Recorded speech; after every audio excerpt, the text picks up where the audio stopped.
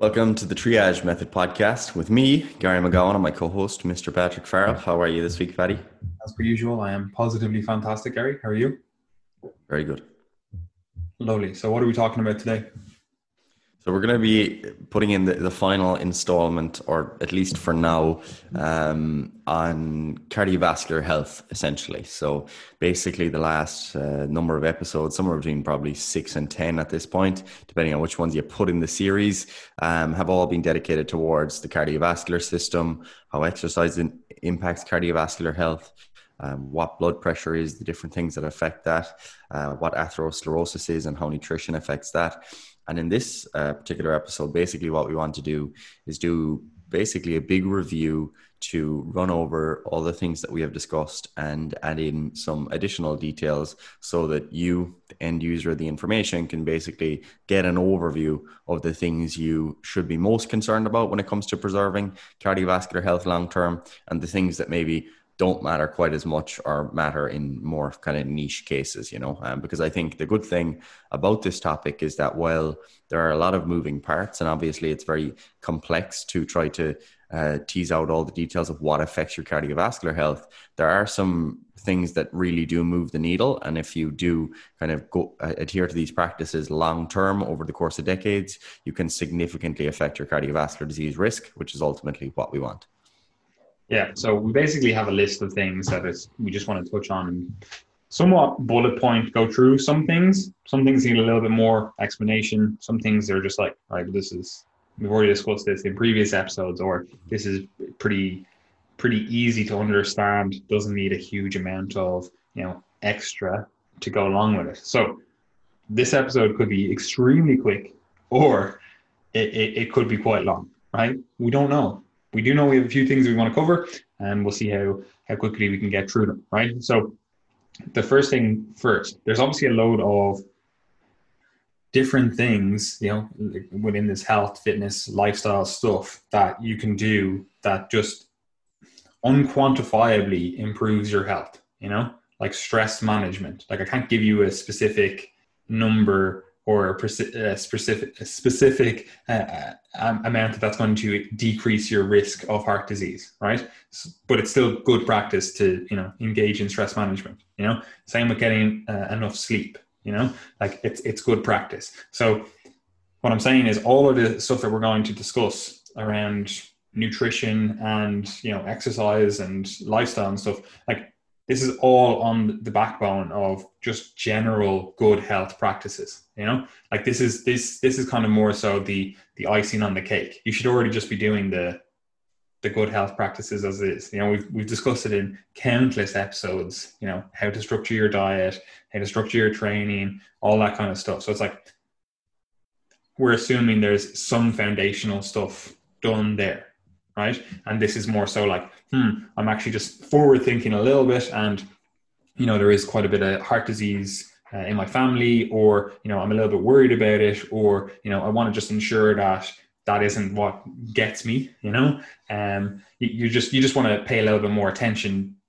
to your diet, your health, your lifestyle, whatever, with the context of heart disease, right? So we're assuming there is some sort of healthful eating, healthful training practices, healthful lifestyle practices already in place, right? And that's the assumption that we're going into with this. Because obviously, if you are just eating a terrible diet, not training, not sleeping, stressing all the time, it's like, okay, well, they're the big hitter things that you need to just look after, the baseline, get to like just the normal, we'll call it. And that's going to decrease your heart disease risk as is, So basically what I'm saying is you need to engage in all the practices we've talked about previously if you want to be in a good place. Right. Now, with that caveat out of the way, the first thing we just want to touch on, and we've touched on it a few times before, is your genetics, right? Now, we're talking about an episode of like practical things of what you can do. So why am I mentioning genetics? And the reason I'm mentioning it is because I want to caveat this again by saying that you could do everything right and still get heart disease, right? Like it literally could just be in your genetics. You could just have we'll call it unfortunate genetics for heart disease risk or heart disease full stop. And you could literally be so on top of everything we're going to discuss here. You know, even the stuff that you're like, there's controversy over this. I'm not sure how much either side of this I should fall on or where I should fall. You know, you could follow all of the guidelines and still get heart disease. You know, you could be shredded out of your mind, 3% body fat, bodybuilder, triathlete, and fucking judokist, and be in peak health and still get heart disease. You know, so if it's in your genetics, it's in your genetics, right? So that is something that you then need to obviously discuss with your doctor. You know, there are pharmaceutical therapies that you may just need to be on. Like you might just need to be on statins for your whole life. You know, like there's nothing you can do about it, you know, and just ignoring that fact is, you know, just missing part of the story, you know? So again, that's something that you need to discuss with your doctor. However, before you discuss it with your doctor, you know, you can just be like, right, I'm just going to try all the healthful stuff. And then, you know, I'll just get a blood panel done, you know, whenever I'm concerned about this, see where things are at, you know, because this is also what I wanted to say. And that is, you know, the good thing about this stuff is there are measurable things that we can, you know, see how things are ticking along. You know, like if you go to your doctor just for your annual like physical, your checkup, whatever, and you're like, all right, I'm actually a little bit concerned about heart disease risk. There's heart disease in my family. You know, you can get a lipid panel. You know, you can also get other tests, but like that's unless there's a reason for other testing, I probably just wouldn't. The lipid panel, fairly handy to do. And it tells you a bit anyway, right? So you can see where things are at, you know, and you can see where, you know, your LDL is, you can see where your HDL is, you can see like all the stuff that, you know, discussed in the last episode and the episode before that, the episode before that, you know, you can see where things are at. So there are measurable things, right? So generally we aren't one to suggest just testing for the sake of testing, be like, oh, get these million different blood panels, get these million different, you know, genetic tests and whatever else. However, if you are concerned about heart disease risk, it's a fairly easy thing to do just once a year, you know, see where you're at. Okay, you're in a little bit of a bad level here or here or here. And it's like, all right, maybe then you want to get more frequent testing, you know, so you can see how what you're doing is changing things, like maybe every 3-6 months, again, something you talk about with your doctor, and see how the changes you make actually impact that. But for the majority of people, like if you just get it done once a year, see where you're at, you're pretty good to go, you know, assuming obviously everything is fairly on point. Would you agree with that, Gary? Yeah, like I think the genetics piece of the puzzle is something that's very easy to ignore and not touch, but is really, really important to consider, because like you could have like FH, familial hypercholesterolemia, and if you are homozygous or heterozygous for that condition, like you have varying, basically it exists in some sort of spectrum where the severity of the increase in cholesterol or LDL is going to vary depending on what type of presentation you have. But if you are one of those individuals, you know, nutrition just isn't going to cut it, you know, sorry.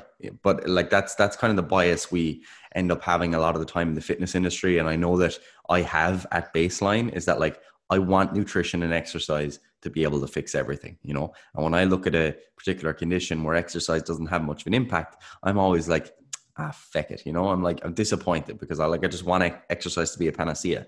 But I think when you're starting to think about your own health and the health of others and actual decision making, you have to realize that there's a limit, there's a threshold at which nutrition and exercise just aren't going to cut it anymore. So that's not to say that if you're an individual who has a genetic variation in the LDL receptor or PCSK9 or NPC1L1, these are some of the common ones, there can be variations in those that could lead you to be someone who's you get a gain in function or a gain in function mutation. You've got to be someone who basically clears cholesterol better. You could be on the good side of things and get away with worse nutrition potentially. That's obviously like the win. That's what you want. But that doesn't mean it won't catch up to bite you in other areas of your health. You could be that person, and nutrition mightn't even be something you need to pay that much attention to versus someone else who has the familial hypercholesterolemia. They have to pay a ridiculous amount of attention to not only their nutrition, but also their medication adherence, so they have to be thinking about how is everything impacting my cardiovascular health. Because if you're one of those individuals, you could be dead by 40 with a heart attack. And unfortunately, a little extra fiber just doesn't quite cut it in those contexts. So yeah, do realize genetics does play a role, and there's absolutely no shame in being someone who has high cholesterol or high LDL with a healthy diet. It's just a case of saying, right, that's fine. I've done my best. I'm going to keep doing what I can, but ultimately medication does play a role here. Yeah, 100%. And again, like, that's really important to do, to understand that there is this spectrum. And again, there are obviously differences in our genetics. So like when you're looking at some other individual and you're like, well, they didn't get heart disease, or they're recommending you to eat this way, that doesn't necessarily mean that that's a healthful diet for you. Like you have to layer on your individuality. Like, it's so funny because people always want to be an individual until we actually start to try to individualize things. And then they're like, oh, but I want to eat like my friend, or I want to train like my friend. I'm like, I thought you wanted to be an individual, like, so take that for what you will. Caveat our entire discussion now with the fact that you could be on either end of this spectrum. You could just literally do whatever the fuck you like and just basically be immune from fucking heart disease risk because your genetics are just extraordinarily favorable from this. And you could also be on the other end of the spectrum and literally do every single thing right and still get heart disease, So take from that what you will, and caveat the entire discussion with that in mind. Right. So with that in mind, let's actually get into the discussion. So the first thing, like obviously this is going to be a mix of training, nutrition, lifestyle stuff. But there's a lot of nutritional things that, probably make somewhat of a difference, and we want to just obviously go through them. Now, these are in no particular order. Like, I literally just wrote these down in off the top of my head. Like, there is a little bit of an order to them, but I don't want you to think that this is like magnitude of effect. These are the things. These are the top things you need to work on, and then lower down effect. There's no particular order to these. So the first one is just cholesterol intake, because obviously people hear like, oh, the cholesterol in my blood, that it seems to play a role in heart disease. Obviously cholesterol in the diet, that seems to, I would obviously want to manage that. That seems pretty explanatory, or self-explanatory. If my blood cholesterol is high, then I obviously want to change my dietary cholesterol, right? However, it doesn't really work like that. Like, cholesterol is, managed in the body in this like homeostatic way. So if you just eat less cholesterol, like, your body will just make up the difference, right? And same the opposite way. Obviously, if you eat more cholesterol, your body will just make less. Now, that doesn't mean that you shouldn't pay attention to your cholesterol intake at all, because obviously your body can only make a certain amount. So if you eat way and above and beyond that, like you're eating like, I don't know, 50 grams of actual cholesterol per day, like that's probably going to have some sort of effect, but also we can't just, isolate nutrients. Like, I'm saying cholesterol here, like, you probably have in your head like ideas about what are high cholesterol food purely from the perspective of like what's been you've been exposed to from the media and your friends, family, or whatever. But that doesn't necessarily mean like what I mean is you're thinking in foods. You're not thinking in like, oh, I just had cholesterol there. You're thinking like, oh, I had eggs, for your cholesterol. So we need to think in the context of the food matrix rather than just in the context of actual cholesterol itself, right? So we do still need to be somewhat aware of cholesterol, because that, by virtue of just being aware of cholesterol, that tends to positively associate with good nutrition. And what I mean by that is you make better food choices with regard to other stuff if you are a little bit more aware of your cholesterol intake. So this is one that I'm not too worried about. It's pretty hard if you're eating a healthful diet, like we generally recommend, or you follow the rest of the stuff we're going to touch on here, to overconsume cholesterol or to consume cholesterol in a manner that would be hazardous to your heart health. But at the same time, I don't want people to just, the argument seems to get, dichotomized, where it's like, you need to be really aware of cholesterol or you need to just ignore it. It doesn't matter at all, whatever, forget about it. And I'm kind of like in the middle where I'm like, yeah, like we probably do need to just be aware of cholesterol because of the food matrix and the overall context of the diet. But it's not something that I'm like, this individual is coming to me and they're eating, this amount of cholesterol. Is this an issue? I'm like, well, it depends on everything else. Do you have anything else to say on cholesterol, Gary? Yeah, I think cholesterol is an interesting one, because if you were to look purely, and this is what a lot of research did do early on, if you were to look purely at the relationship between cholesterol intake and cardiovascular disease, you would indeed kind of see that relationship where, the people who have higher intakes of cholesterol do actually have a greater risk of cardiovascular disease. However, when you stratify that, basically break it down by saturated fat intake, it seems like saturated fat is a fairly strong mediating factor there, in that if you have higher levels of cholesterol in the context of high saturated fat diet, which is often the case, that basically increases your risk further, because basically what happens is with higher saturated fat intakes, you get lower expression of the LDL receptor. And if you don't have the expression of the LDL receptor, you've lower amount of receptors to take up the cholesterol, then what that means is that you've got higher levels of cholesterol then floating around in your blood on those lipoproteins like we discussed. However, if you don't have that high saturated fat intake, then the normal homeostatic regulation that Paddy's discussing is superior. So basically, if you're following the rest of our guidelines, which is kind of what we are recommending and assuming that you do, if you follow everything else, cholesterol probably isn't something you need to be too concerned about. But if it's the case that you're like on a really high saturated fat diet, we're not saying that like that is a good situation to also be eating really high levels of cholesterol. So basically, with all this discussion, diet is complex, and the presence or absence of one thing in the diet also affects everything else. Like, for example, cholesterol regulation is heavily dependent also on things like fiber intake. So if you're like, the recommendation for cholesterol might also adjust if you're not following the fiber guidelines that we discussed. So basically, take the whole conversation into account and view it as a spectrum, rather than just like kind of good, bad thinking, Yeah, this is again the unfortunate. We've discussed it before, but it's the unfortunate thing about like most health and nutrition stuff. It's not a pick and choose menu. It's like, no, this is the set menu. You have to do all of these things.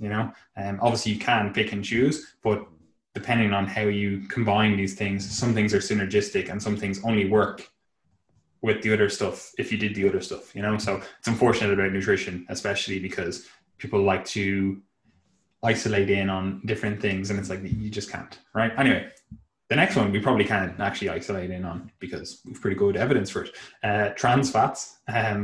This is one that, when they came out, they seemed pretty good. Like, it was like, this makes sense. We can store things. We can, from a consumer perspective, it was like the trans fats seem pretty G. However, from a heart disease perspective, they don't seem to be great at all, right? And I always like to caveat this one as like, I'm like, generally we're actually talking about man-made trans fats, because there are trans fats in nature, especially in something like milk, and they don't seem to be negative, or perhaps the overall food matrix makes up for any negative that's associated with these trans fats. You're not just only eating trans fats, Yeah. So again, there's potential confounders there and whatever, but I see no reason for the inclusion of trans fats in the diet, and I think most businesses, most government organizations, most things are like, yeah, people generally don't seem to want trans fats. There's a pretty good awareness that trans fats are negative for health, so we're not going to include them in our products, However, they are still in some products, or they are still in some products in a small quantity, which is, not a big deal if you're only eating a small quantity of those foods, like say some baked goods, However, if you're eating, some of those foods every single day, or lots of those foods every single day, which can often be the case, you can potentially be in a negative situation. However, in this day and age, like trans fats have kind of gone by the wayside. I'm not too worried about people consuming trans fats. It's not something that I'm like, we really need to, dial in on your trans fatty acid intake, because, I'm a little bit worried about it. Like, that's not somewhere I start with an individual, but just for completeness of this discussion, trans fats, they don't seem to be great for the old ticker. So if possible, avoid. Yeah, would recommend avoiding. And to be honest, like even if they're not still in the food supply, it's still just wise not to consume excess quantities of the foods that they were contained in anyway. Like, don't eat loads and loads of muffins and biscuits and stuff, I mean. Yeah, again, it's kind of common sense nutrition, really. Yeah, again, like this is what I'm saying. We were saying earlier on about, like, it's like you have to take the context of the diet, the whole food matrix into account. Like, generally, if someone is eating, 20 cookies per day, it's like, well, like, heart disease is probably the least of your worries. There's probably other things that are going to fall, like the wheels are going to fall off the wagon somewhere else before heart disease gets you. Anyway. Right. The next one is saturated fat. And this is like, it's controversial, which is weird to say. Firstly, it's weird to say about nutrition because realistically, it's fucking nutrition. Like, it's just food. Like, it's not like politics. It's not like economics. It's not like any of those other things that, potentially are more important than nutrition. And all we're recommending is, here's a potential way you could organize your diet. It's not like you must do this, I'm going to mandate this. It's just like, it's just nutrition. We're just recommending a way to eat that potentially decreases your heart disease risk, right? However, with that in mind, like, I'm of the opinion, and maybe this is because I'm somewhat more libertarian, even though I hate that that categorization. I'm like, I don't care what the fuck you eat, do whatever the fuck you want. If you want to listen to the rest of this argument, the entire discussion, and go, I'm actually just not going to follow their saturated fat guidelines, like, that's cool. You're fucking perfectly willing or within your right to do that, right? However, for those that want the complete discussion, saturated fat, we've discussed it before. Obviously, Gary touched on it again in the last episode with Alan as well. But generally, saturated fat doesn't seem to be overly beneficial for the old heart health, right? However, that doesn't mean that it's not beneficial for health itself, right? So again, I hate these arguments where it's like either or, it's like you must reduce it to a zero. I'm like, I don't think that's a good recommendation either. Again, taking the food matrix into account, and like that tends to pretty limit the types of foods that you can eat, and you miss out on other vital nutrients as well as a result, right? However, it's probably a good recommendation to just keep saturated fat below 10% of your calories, right? And again, a real quick and easy way to do this calculation is just pretend that fat has 10 calories, right? Like, it has 9, but just pretend it has 10. So whatever calories you're on, like, assuming you're tracking your calories and you're like, I'm on 2,500 calories, right?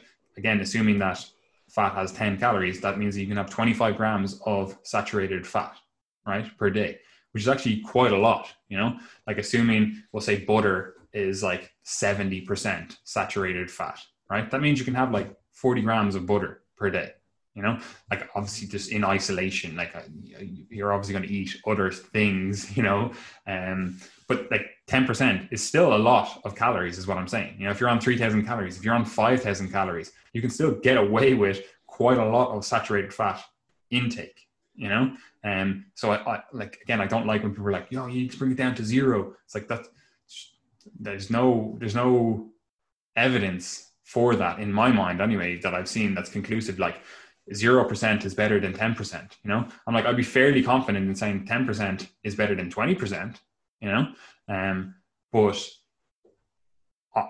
I'm of the opinion that I'm like, 10% is actually quite a lot. You could, like, I don't see people eating like 200 grams of fat.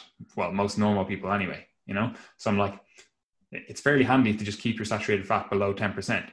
Now, you can also probably go up to like 15%, like, there's research that kind of 10 to 15 seems to be the good spot, especially if you are doing all of the other things. Like if you're like, I'm absolute saturated fat fiend, like all the foods I like are high saturated fat foods. You know, I just enjoy eating these foods and like it really allows me to stick to my diet and whatever. I'm like, okay, well, let's see if we can get it down to the 15 mark and then pay way more attention to all the other stuff as well, you know, so we can somewhat mediate any risk that there is between that 10 to 15% mark, you know, because again, the diet is an art or a science of compromise. You know, you like, you make a win over here, you might have to make a loss over here, you know? So what are your thoughts on that, Gary? Would you agree? Would you disagree? Would you be more concerned if someone had, you know, higher intakes of saturated fat above 10%? Are you a fan of lower? What's the crack? Yeah, like, I mean, I'm pretty happy with the 10% threshold, because realistically, I don't think that the vast majority of the population are ever going to micromanage their nutrition to the point where like they're actually counting and seeing, is this 10% and is that all the time? So when I see like rough kind of guidelines to say, all right, try and aim for less than 10%, I think that's a sound approach, because it gives people something to aim at. It's likely that they're going to end up above that sometimes, below that sometimes. I mean, like, you know, if you have, I had a large pizza there the other night with like layered in pepperoni and everything. You know, if you were to count up the saturated fat in that, you know, that could take up my intake for a couple of days. So, I mean, like, that's a big spike in it. And then the next day might be a bit lower. So basically what you're looking at is that you want your long-term diet pattern to be close to this level. So I think the 10% threshold is a sound thing to aim at. But again, as we discussed with Alan last week, it is more complicated. And that's why having a simple recommendation is actually good, because it gives you something to aim at without having to micromanage everything. Because, like, as mentioned last week, there's a difference between saturated fat from something like butter and something, or unsaturated fat from whole dairy. So whole yogurt, milk, cheeses, for example, even things like dark chocolate, which also have, you know, compounds that can be beneficial for cardiovascular health potentially. So like, saturated fat is not saturated fat in that it totally depends on the rest of the food matrix as well. And hence, if someone had 15 to 20% saturated fat, let's say, and there was two different individuals at that level. One person was getting all their saturated fat from 25% kind of fatty burgers that were cooked in butter, and that was like across the board, that's where they were getting most of their saturated fat, and the rest was coming from like cookies and buns, etc. Whereas the other individual, you know, their overall diet is healthful and they happen to be getting a higher level of saturated fat because they really like yogurt and milk and cheese, you know. In that individual, like, there's clearly a difference in risk. There's going to be a difference in risk there. So you need to consider the whole diet. But overall, I think the 10% target to aim at is pretty sound. But that doesn't mean that going lower and lower and lower is always going to be beneficial, because effectively what you see in the research is that when there are studies, and this is why null findings sometimes pop up that say that, hey, saturated fat doesn't seem to be much of a risk factor. Basically, what they're looking at is looking at populations that have ridiculously low intakes of saturated fat already, much lower than you'd see in Ireland and the UK with our typical kind of dietary patterns. So when you look at those individuals, like, yeah, you're not going to see much of a difference in risk, because again, people are saying, try to eat less than 10%, and that's pretty sound. So what we're really concerned about here is minimizing the amount of people that are getting up in the morning and having a full fry up that's cooked in butter, which is giving them saturated fat for 3 days potentially, rather than saying, hey, no milk, no cheese, no yogurt, you know. So yeah, look, it's not a case of aiming for zero. Aim for less than 10%. And if you're getting on average and taking care of everything else, I think you're doing the vast majority of what you can do from a nutrition perspective. Yeah, like we said at the start, context matters, you know, like, yeah. It really depends on the overall context of the diet pattern, the food choices, all of that stuff, you know? So like, again, 10%, it's a pretty handy fucking thing. I'm not too worried if it's a little bit higher. Maybe Gary's a little bit more worried than I am, but you know, as a general recommendation, if we're talking to just, you know, Gen Pop, I'd be like, just 10%, it's fairly handy, you know, idea. You know, you probably do have to layer on some food knowledge. You're like, these are high saturated fat foods. You can't just be like 10%, because again, people don't, you know, measure in macronutrients, you know, or even nutrients. They measure in like foods, you know, they're like, oh, what foods are high in saturated fat? So obviously, again, you have to layer on that context. You have to talk to the individual in front of you and not just, a theoretical thing. I like this move that there is recently in terms of moving away from discussions of isolated nutrients and moving more towards discussions of foods. Like, I think that's really helpful for, the gen pop,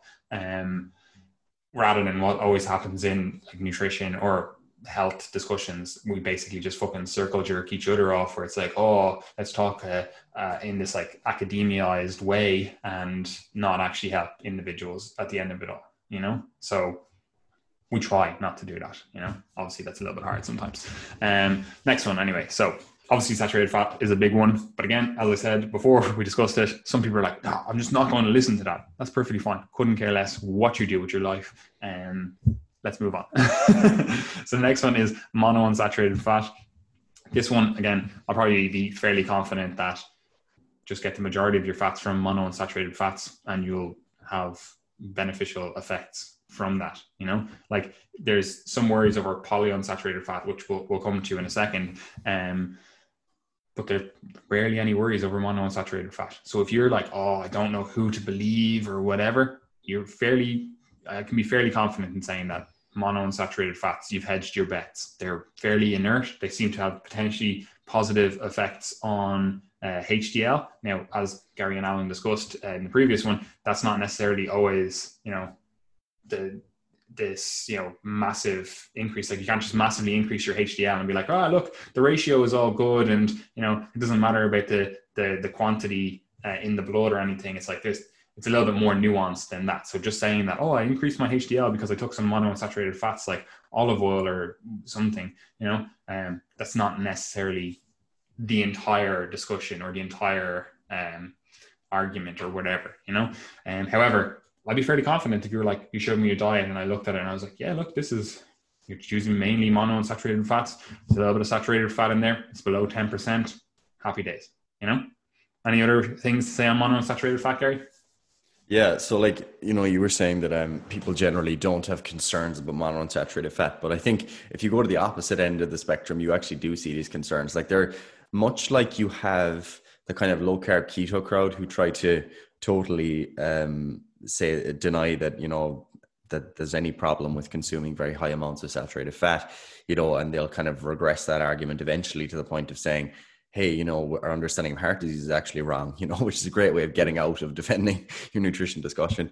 But on the other side of the spectrum, you have the same thing in some corners of the vegan community. So in some corners of the vegan community, you have people who genuinely think that eating or consuming olive oil and stuff is really bad for heart health, which like you'd have to do a lot of mental gymnastics to look at the research and say that olive oil and avocados and monounsaturated fat, etc., is a problem for cardiovascular health. I think some of this does come from previous research where if you look at monounsaturated fat and you're just looking at the composition of the diet and see who has monounsaturated fat, sometimes you can be basically just picking that up because it's coming from animal foods, because a lot of the time monounsaturated fat is coming from animal foods and not just plant-based foods. And when you do stratify risk in studies that have kind of looked at monounsaturated fat intake in animal foods versus plant foods, you do see lower cardiovascular risk when it's coming from plant foods. And I think it's important to put that into context, because that means that people are consciously eating things like nuts, avocados, olive oil, etc. Whereas if you're looking at monounsaturated fat that's high in the context of animal foods, you could be picking up individuals who just happen to eat lots of beef and butter, and that's that's coming up in that context. So yeah, it is still a case of remembering that foods are composites. So, when we say monounsaturated fat foods, there's still going to be a composition of fatty acids within those foods.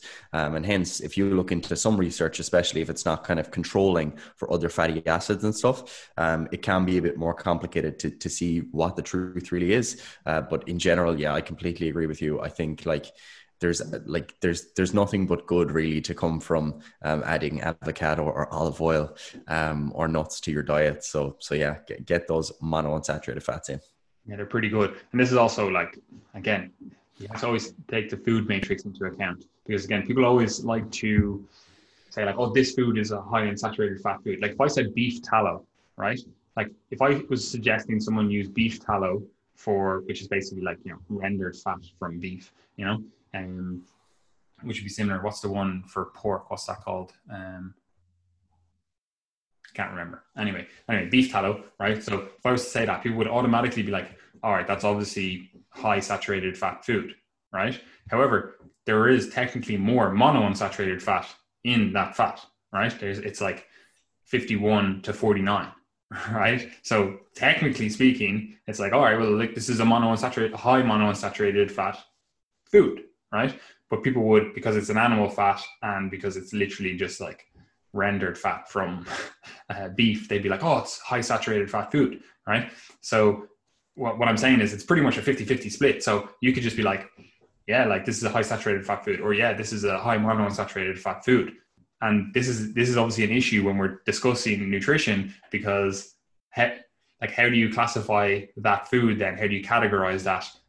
Because we're not, like, most people aren't looking at isolated nutrients. They're not going like, oh, this is monounsaturated fat. You know, they're like, this is beef tallow. You know, like it has fats. You know, that's all I'm thinking about. You know, so what I'm saying is it's very hard to isolate nutrients within food and only think of it in that context. And like Gary said, like you can have people that are anti-monounsaturated fat because of stuff like this. Because again, it's like, oh well, they had a high monounsaturated fat intake, but they also had it in the context of a higher saturated fat intake and also a higher animal product intake, you know?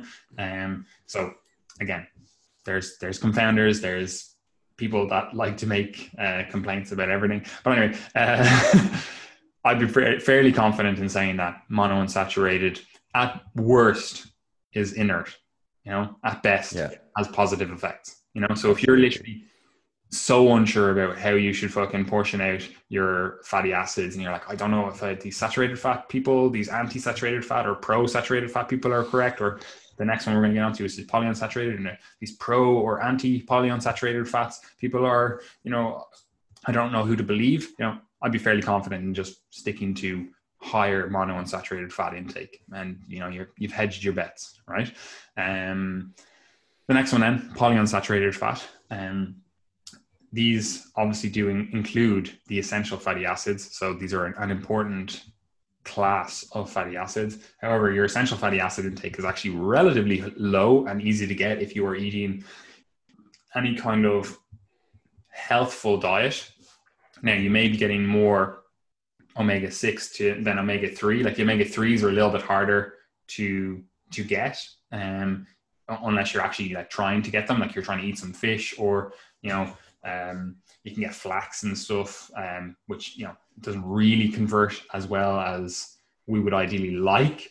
But there is also like krill and algae oils and stuff like that. So you can get regardless of your diet pattern, if you're vegan, vegetarian, plant-based, fucking carnivore, like wherever you fall on it, you know, you can, with a little bit of work, get your essential fatty acids, right? And the great thing about essential fatty acids is, you know, the great thing about fats in general is they are stored, right? So, you know, you can eat more one day and not have to worry about it. You know, like it's not like you have to eat them every single day. It's not like you have to eat fish every single day, or else, you know, you're not going to have enough essential fatty acids, right? So you can eat some on fucking Monday and Thursday. You can be like, they're the 2 days that I eat higher intakes of, you know, the essential fatty acids, and I get enough that it covers me for the rest of the week, right? So that's kind of good about the polyunsaturated fats, or rather the omega-3s and omega-6s.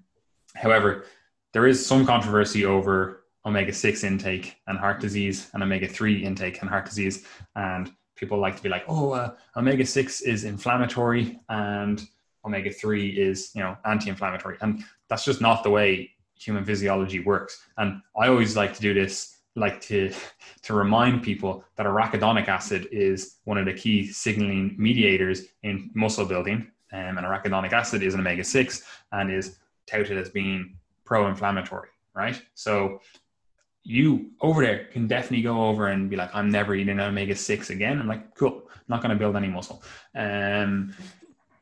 You're perfectly within your right to do that, right? So anyway, look, we're not going to get into the discussion of omega-6s versus omega-3s, because like it's not a discussion in my mind. I'm like, this it's stupid. It's just not, yeah. Like it's And like, there actually is, to support your point, there actually is research supporting or supporting omega-6, helping hypertrophy. So I don't know if you remember this. You're probably just a little bit too young for this, but they used to sell arachidonic acid as, yeah, I know, I do remember that. Yeah. you know, like, so anyway, look, it's irrelevant. There are concerns. Now, I'm not saying that all the concerns are just stupid or whatever. There are concerns to having a completely skewed omega-6 to omega-3 ratio. That does seem to be, or certain ratios seem to be more healthful than others. If your intake is 3,000 omega-6 to 1 omega-3, that's probably not healthful. Like, there's people that are like, it should be 1 to 1. I'm like, it's probably a little bit unrealistic in most diet patterns across human history even. But I would be aiming for a more even split. Like, I like kind of a 4 to 1 or a 10 to 1 ratio of omega-6 to omega-3. But again, this is like very like micromanaging your diet, and it's not something that I'm like just eat some fish twice, 3 times per week. You're pretty good to go, and maybe don't have a huge amount of like industrial seed oils or something, and you won't get extraordinarily high intakes of omega-6s, and you're good to go. Like, that's like, it shouldn't be too hard. It's not something that I would be overly concerned about it unless you had to be overly concerned about it. Obviously we're talking about heart disease, so maybe you are overly concerned about it, in which case, you probably want to eat a little bit more omega-3s. They do seem to have anti-inflammatory properties, and pretty good all around. Maybe you do want to lower your omega-6 intake.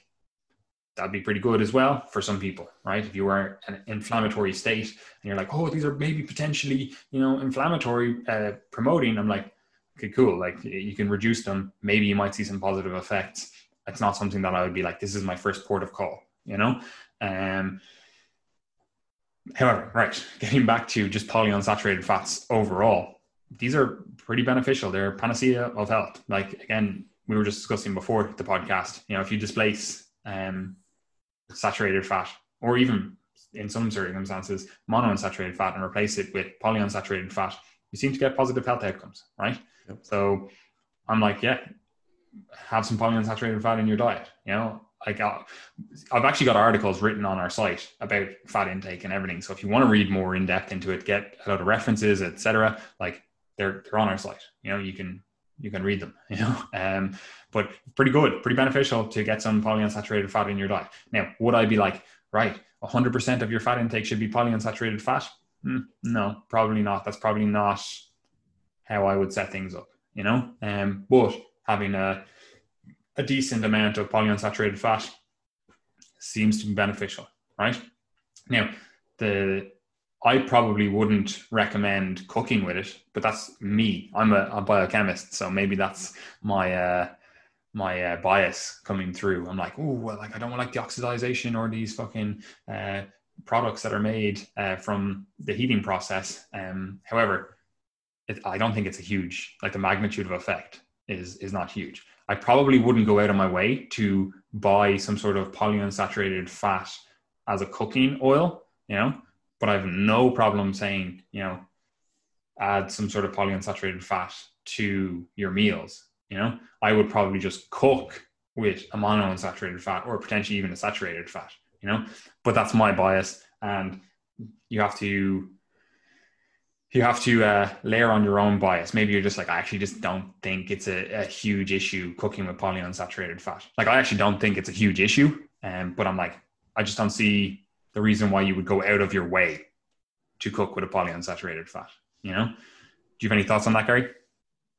Yeah, like, I mean, cooking oil is one of those things where, like, you have to weigh up, 1, the smoke in your kitchen, 2, the flavor, which is pretty significant, and 3, obviously the health effects. So I mean, like, for me, like, when I look at the kind of typical oils that people would cook with, like, I would agree with you. It seems like, cooking with monounsaturated fatty acid dominant oils are the way people typically think of them. So, like, olive oil, for example, that they tend to be quite healthful, and they tend to be frequently used and tasty depending on your taste preferences.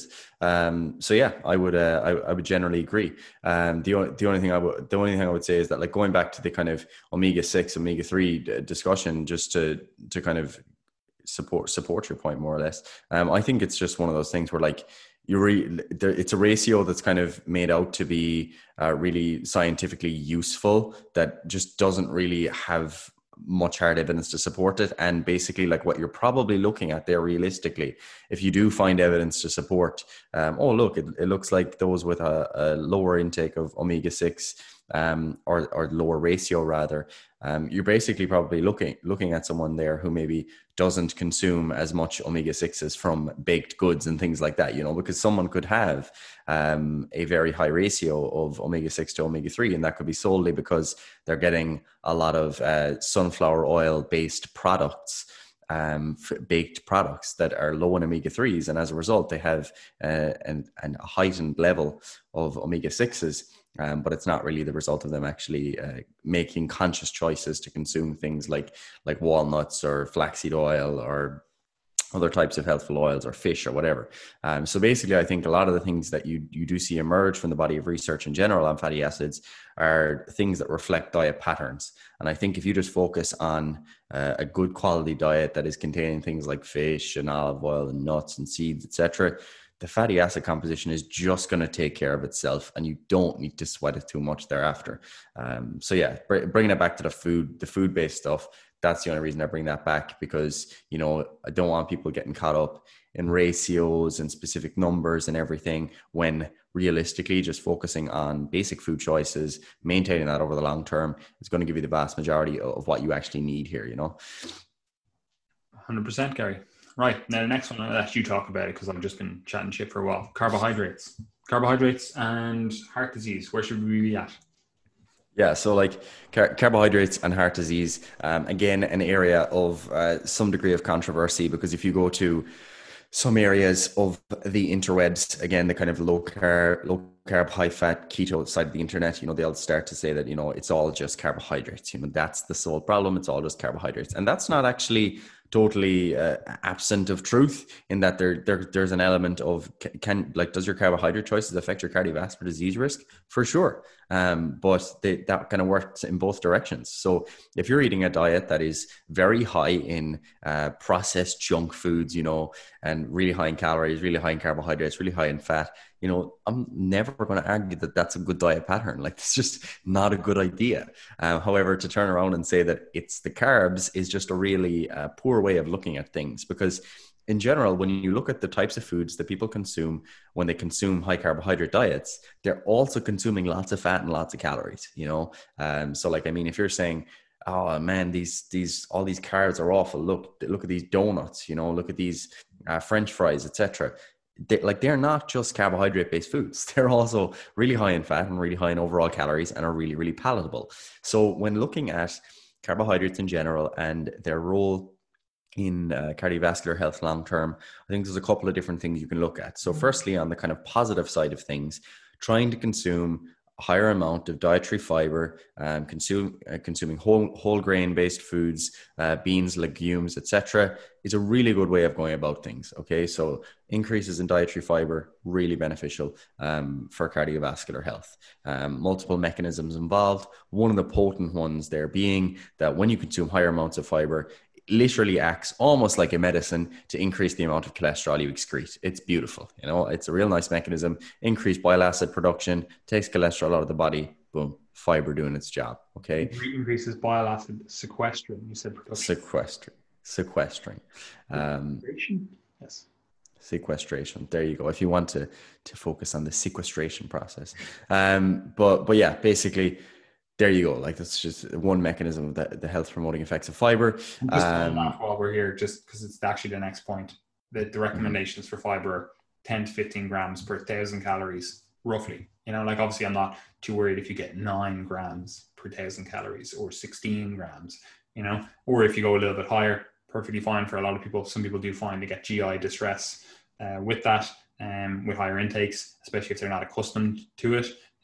But 10 to 15 grams per 1,000 calorie, that's a good place to be at, And again, looking at the overall food matrix and looking at the overall choices you make, it's fairly easy to get and this goes into some of the next points we're going to get into as well, to get a good healthful diet, like, or rather, if you're eating a healthful diet, fruit, veg, all that kind of stuff, it's pretty easy to get 10 to 15 grams per 1,000 calories. Like, again, you think you're on 2,000 calories per day, that's 20 grams, 20 to 30 grams you need to get per day. Fairly easy to get if you are eating some fruit and veg, eating some legumes, and eating some like whole grain, bread or oats or whatever. Very easy to get up to that 20, 30 mark.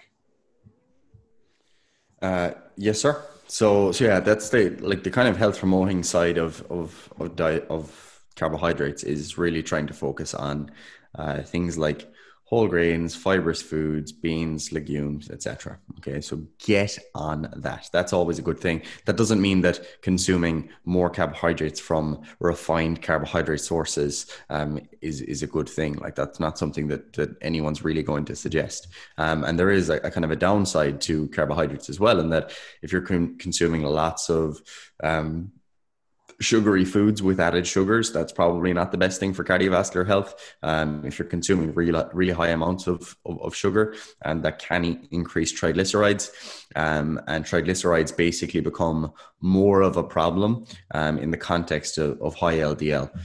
So yeah, that's basically how you should be thinking about this, thinking about it all in context, with the kind of ideal being that you're, keeping your saturated fat low, you're getting more of your fats elsewhere, and that you're keeping sugar a bit low, getting your fiber in, etc. Basically trying to create a pattern within the body that is overall going to be healthy, without just focusing on one isolated thing. So you could be taking care of the fat side of things, but then if you're eating ridiculous amounts of sugar, can that still increase your triglycerides? It can, but that's more of a problem in the context of the high LDL. So again, there is some complexity going on here, but in general, like, I'm not going to tell someone to eat loads and loads of sugar anyway for any aspect of health, outside of sports performance. That doesn't mean that you can't have some sugar in your diet, but just make sure you're looking after your fiber needs and keeping the overall diet in check. Sugar, again, it's like, sugar is not just sugar. There's a significant difference between having a high sugar intake that is in the context of you eating loads of Pop-Tarts, loads of chocolate, etc., which is bringing other things with it as well, versus consuming loads of blueberries, loads of blueberries and apples and bananas, etc. It's a very different situation. So yeah, that'd be most of my thoughts about carbohydrates. And again, when you're thinking about carbohydrates in your diet, you're not just going to be thinking about purely how they impact any of these isolated markers. You're going to be thinking about your overall diet. So if you're an athlete, you're going to be eating a higher carbohydrate diet. If you're not an athlete, you have more flexibility to play around with macronutrients, because it's just not something you need to sweat that much. So yeah, that's carbs, bro. 100%. And this is one of the things as well with carbohydrates as well, especially when we talk about sugar. First of all, sugar displaces other nutrients in the diet. You're either displacing other nutrients in the diet, or you're consuming more nutrients in the diet, which potentially both are negative. Like, obviously, if you're consuming more nutrients in the diet, that's a potentially, we'll call it, obesogenic environment. It's at least a caloric surplus environment, right? And if you're displacing other nutrients in the diet, that's potentially lowering other beneficial things that are beneficial for health, like polyphenols or micronutrients, which we'll touch on next in a second. If you're just having high sugar intakes, you're potentially just not having higher, vegetable, fruit, whatever intakes, but obviously sugar, what is sugar? Again, people are like to be like, oh, sugar. And what they really mean is refined sugar. I'm not going to have an issue if someone's like, oh, my sugar intake is 100 grams per day. And I look at the sugar intake, and like you said, it's bananas, apples, and, that kind of stuff. And this is in the context of an overall healthful diet pattern, you're getting a lot of fiber, you're getting a lot of, micronutrients, you're getting a lot of polyphenols and, other components in food. And I'm like, this is not an issue for me, However, again, with nutrition, like we said at the start, it's not a pick and choose menu. And oftentimes what you choose influences the overall health of the organism by virtue of what you now don't have in the diet, So if you're literally like, oh, it's grand, they said sugar isn't too much of an issue once, we'll say calories are controlled for, I'm not in a caloric surplus, and that's not necessarily the case, because you now aren't getting all of these other beneficial nutrients because you're choosing to literally just eat table sugar instead, So like, we do have to take that stuff into account. Now, again, does that mean you can never have some candy or sweets or anything ever again? No, of course not. That's, again, the diet isn't a set thing every single day. Like, I don't think you're going to have, I had I don't know, some Haribo today, and I actually, I've just dramatically increased my risk of heart disease and obesity and diabetes and everything. I'm like, it's just not the case. If your diet is literally on point 99% of the time, you're eating an overall healthful diet, just not worried about the occasional high sugar foods. Would you agree with that, Gary? Yeah, absolutely. Right, which brings us to the next point, which is, I've just labeled it like polyphenols and micronutrients, right? Mm-hmm. Because like, we could spend all day here going through all of the different polyphenols. I say all of them as if we know them all, we just don't. Or bioactive components of food, and obviously the micronutrients as well. We could spend all day going through them all, right? But we're not going to. And instead, what I'm just going to say is, getting a higher intake of polyphenols, bioactive components, and micronutrients seems to be good buzz for heart disease prevention, right? So eat a micronutrient-dense, healthful diet, and you're good to go, I don't think that's too outlandish to suggest. Would you agree, Gary? Yeah, like, I mean, it's pretty simple, and it really comes as a virtue of just trying to achieve a diet that is overall dense in nutrients, and obviously as a result of pursuing things like, I want to increase my polyphenol content, you're going to be consuming more fruits and vegetables. So I mean, these things, again, do not act in a vacuum, and the way that these nutrients act in isolation is one thing to try and understand, and then to try and understand how they all interact together is another animal. So there's a lot to this. There's back and forth, and one example of that would be like when we discussed, as we'll discuss in a moment as well, we discussed like sodium intake, but then we said, sodium intake and potassium intake, they kind of interact together, and there seems to be some effect there between them, and that occurs for many different nutrients within the body. So I think understanding that is just helps a little bit, helps you to avoid getting caught up in isolated nutrient discussions, because sometimes what you'll see is you'll read an article and it'll be like, focus on this one micronutrient for cardiovascular disease, and it's just rarely that simple, rarely ever that simple. Which actually brings us to the next point, which is calcium intake, because this is one that people are like, calcium, like, the research is actually so muddy. If you don't know what you're actually looking for, or you don't, I'm going to say biased here, but if you don't understand biochemistry, you're just going to be like, what the fuck does this even mean, right? Because you'll see studies where people give or have higher calcium intakes and they have lower heart disease risk. And you'll see studies where like they have the exact same, calcium intake, and they're like higher. Yeah, I said lower, didn't I? Yeah, so higher heart disease risk, So you're like, what the fuck is going on here? And it does appear to be like a case of the manner in which you consume the calcium, but also in the context of all the other stuff that you're doing, right? Now, I don't want people to think when I discuss this that this is like, oh my God, the magnitude of effect of this is so big that, I need to follow this rather than any other bit of advice, the saturated fat, the anything else. I'm like, no, this is the thing, right? But I just wanted to mention it because it does give more context for what we were just saying there, how like things are synergistic, and then also the food matrix and all that sort of stuff has to be taken into account. Because when people are fed isolated calcium supplements like without a meal, and especially in the context of higher vitamin D3 levels or intake, or a high protein diet, both of which increase calcium absorption, we'll say, they tend to have higher risk of heart disease, and that appears to be the speed at which the calcium is absorbed, and this is also especially true in the context of lower vitamin K levels, right? Because again, we'll say vitamin K is like telling your body where to put the calcium. Like, that's not the entirety of it, but vitamin K levels, we'll say, are associated with calcium in the bones, higher vitamin K levels are associated with calcium in the bones versus calcium in your arteries, which is, not exactly ideal for the old heart disease stuff. So with that in mind, I probably wouldn't suggest someone supplement with calcium. However, I'm not worried about a higher calcium intake if we are having it from like drinking milk or eating fruit and veg that are like higher in calcium. It's not a worry for me, right? So effectively, the only reason I bring this up is because that is something that people will look at. They'll look at an isolated nutrient and be like, oh, this seems to be positively correlated with health, or it seems to be positively correlated with this disease process, in this case, heart disease. I better go out and buy a supplement for it, right? And in my mind, I'm like, that's the last thing you want to do. The first thing is, where can I get this from? Food, right? Because there's probably either synergists or there's more of a, we'll say, a homeostatic mechanism to regulate the absorption or the intake or whatever when you're actually eating it from food versus when you're just getting it from a supplement, right? And that brings me to the next point as well, which is if you are going to supplement with anything, you should look at the counterindications.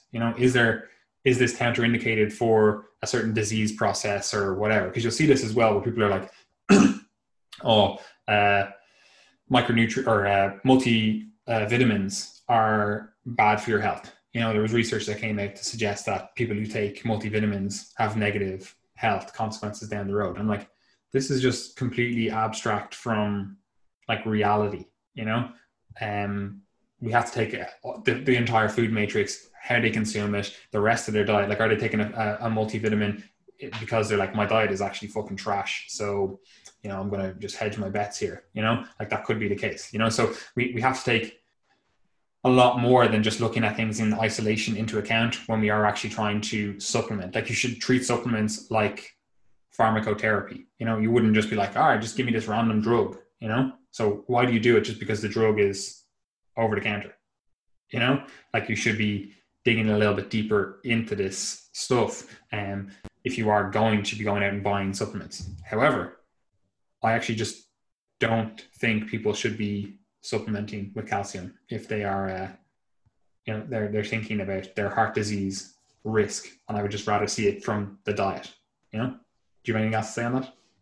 Yeah, like as I said to you before the podcast, I'm not massively familiar with the research on calcium supplementation and cardiovascular disease itself. But I mean, like, when you actually look at the dietary stuff in terms of like when people have higher intakes of calcium, I think that in the general consensus there is that is beneficial for cardiovascular health. And I mean, if you think back to the blood pressure discussion, I'm not sure if we even discussed it in that episode, but I mean, when you look at calcium intake and blood pressure, it does seem like there's a positive effect there, at least, without even going into any other area of cardiovascular health. So I mean, are you going to be concerned about consuming calcium based foods? No.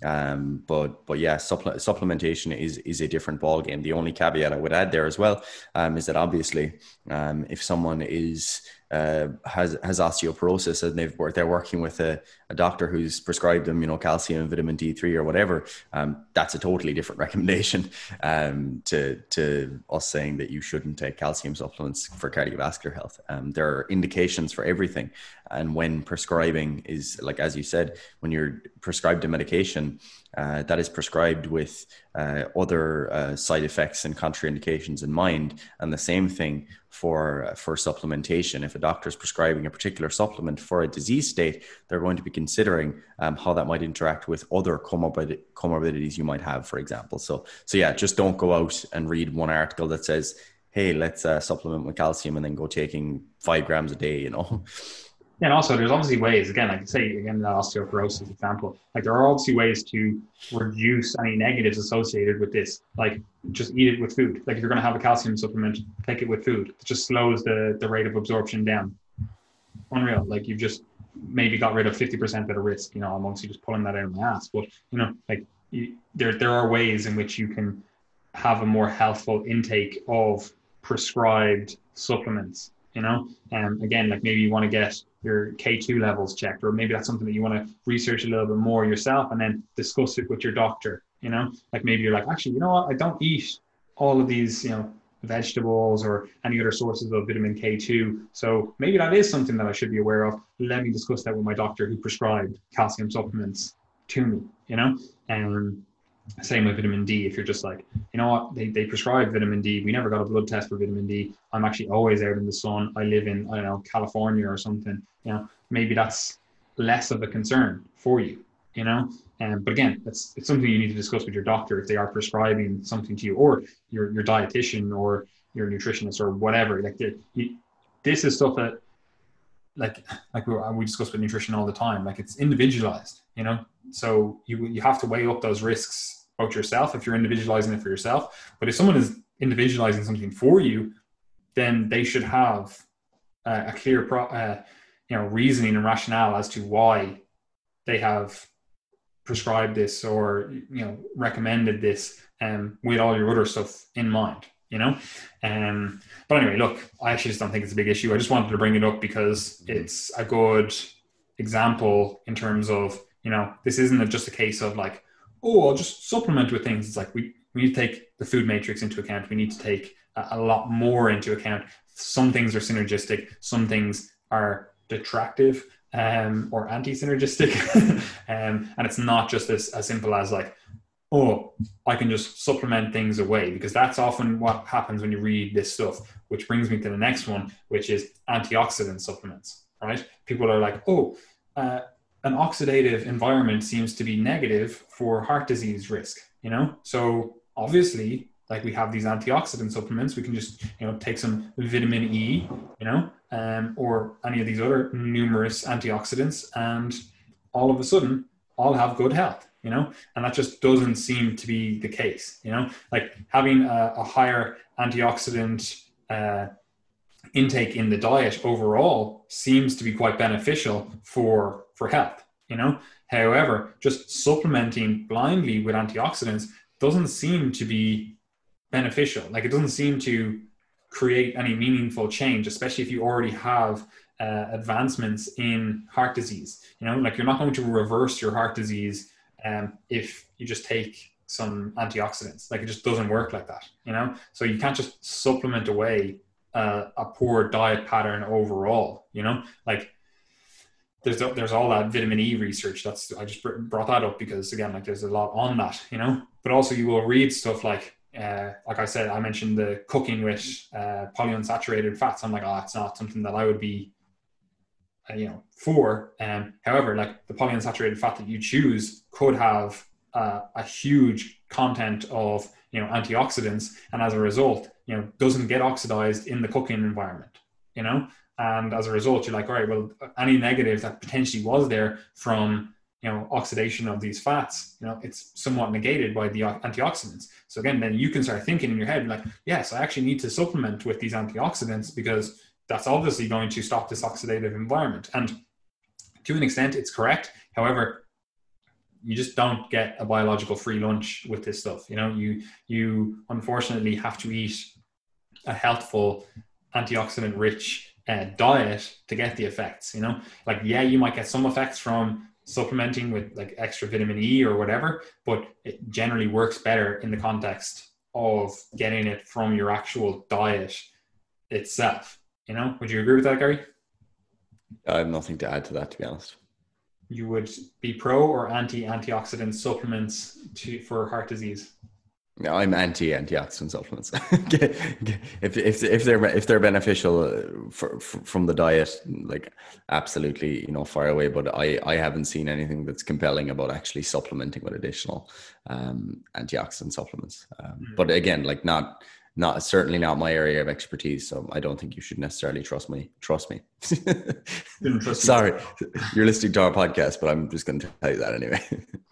The only, actually, I should put it out there because people do actually wonder about it. Like the only antioxidant supplements that I would be probably pro for, like as in, well, actually two things. Firstly, like people like to think about antioxidant supplements and they're like, oh, well, this is going to be beneficial for, health and whatever. Like if you take antioxidant supplements after resistance training, you're probably going to negate the effects of resistance training to some degree, right? So, and we can already see that antioxidant supplements could potentially be negative, right? So don't just assume they're good because you're like, oh, oxidation bad, like sometimes oxidation good, like that's what I want when I'm trying to get my calves to be 20 inches.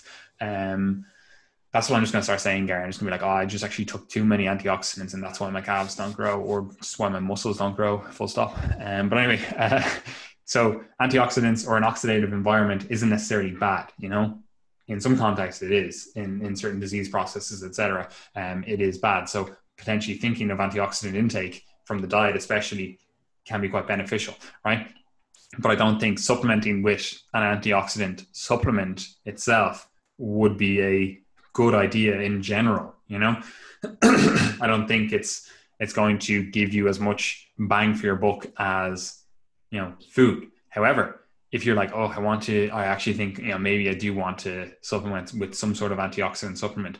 The way I would do this, if you're like, I want to do this, the way I would do this is just get some like a greens smoothie antioxidant drink, you know, like or I say green smoothie, like any kind of, you know, powdered greens, any kind of powdered vegetables, fruit or whatever, you know, like that. Potentially, if you're like, I need to supplement, that's the way I'm going to do it. Like that's probably how I would do it, because you get a lot of the actual food components as well. And also you get other beneficial stuff. It's not like just high dose vitamin E or something, you know? What would be your thoughts on that, Gary? Would you be pro drinking a greens smoothie to get your antioxidants?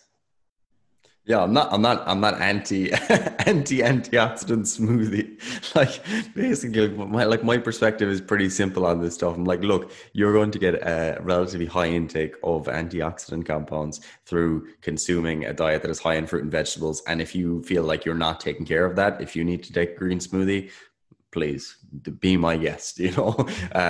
Like it is one of those things again where, like you said, you know, if you're trying to take care of every last thing, and if something does not lead to harm and is theoretically in some way beneficial, I'm like, you can do what you want, it's your money, you know. But I'm not going to go like some of those greens powders, man, Jesus, they're expensive, like so I'm not going to go recommend that to all my clients. And even on like the hypertrophy and muscle building stuff, like I think that's just a good illustration of where you can take an isolated thing related to nutrition and totally run away with it. Because basically like what you've got is you had an initial school of thought where, oh yeah, have antioxidant supplements around training. It's going to be beneficial because it's going to blunt muscle damage, etc. And then you've got like a second layer to that, which says, actually, we want that stuff. So you need to make sure to not consume antioxidants around the training window, which then gets exaggerated to like not consuming an orange or blueberries after your workout.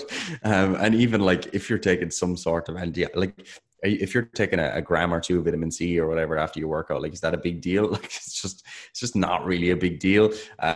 So like, I mean, these things have layers to them, but it basically comes back to like nutrition just isn't as simple as we'd like it to be.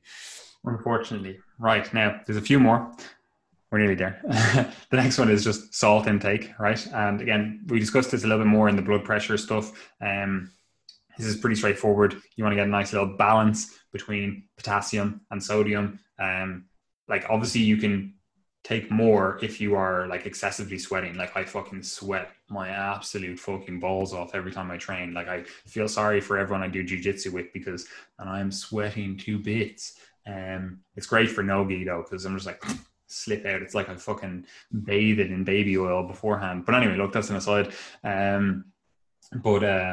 Yeah, like if you're excessively sweating or you're engaged in resistance training or cardiovascular training of any kind or sport training, you know, you probably can eat more salt, you know, and be fairly okay. However, for the vast majority of people, I would probably be pretty confident in just saying like limit your sodium chloride intake to less than 5 grams per day, you know, and you'd be like, it's pretty good, you know. Get a little bit more potassium, maybe mix it up between like a low salt, or what are they called? What's it called in America? Can't remember. Anyway, like a potassium based salt. That was pretty handy, you know. Mix it up every so often. Maybe one day or one meal you have, you know, sodium chloride or just sodium, you know, you're just like sea salt or whatever. And the next one you have like a low salt, or, you know, you mix and match, you know necessarily like, oh, I need to get this exact amount of grams of this. But as long as you're not eating like high salt foods, you know, like processed meats, packaged meats, whatever, like as a daily thing, I'm not too worried about this. Because obviously we're coming to this from the perspective that most people are resistance training or training in some capacity who are listening to this, so that's the kind of bias that I'm coming to this with. So I'm like, a lot of these individuals are actually salt deficient because they eat chicken and broccoli and rice, and it's like that's their diet, and in that case, you can probably make a strong argument that you should be increasing your salt intake, but in the context of heart disease, I probably would somewhat limit it, and this is also easy to see the effects of because you can just very easily monitor your blood pressure. If your blood pressure is okay, you can just kind of assume that your salt intake is okay. Yes, sir. On your sweating note, my girlfriend woke me up last night in the middle of the night to ask me if I wet myself, urinated myself, because I was fucking drenched, literally soaking, swimming around the bed. It was just so wet. I didn't wet myself. I was actually just sweating so much. So I'm telling you, man, these are the unspoken about problems of being a male who trains. Maybe this is a woman problem as well. I don't actually know, but in general, this seems to be a consistent thing where I speak to people who train quite hard and their female partners are disgusted by the amount that they sweat. So yeah, this is something that needs to be talked about. Yeah, but they're going to go through menopause eventually, and then you're going to have your time when they're having hot flashes, cold flashes, night sweats, whatever the fuck. So you just remind her of that, Yeah, my poor dad actually gets the raw end of the deal because my mother's actually just always roasting. She's just one of those people. So she sleeps with the window like literally wide open, and he's just like. But anyway, there you go, guys. That's my sweat story. But yeah, I completely agree. Salt, as we said, look, most people are getting most of their dietary salt in the form of not added salt on a healthful meal. It's coming from processed foods, from junk foods, So, I mean, don't be consuming lots of that stuff. Tastes so great.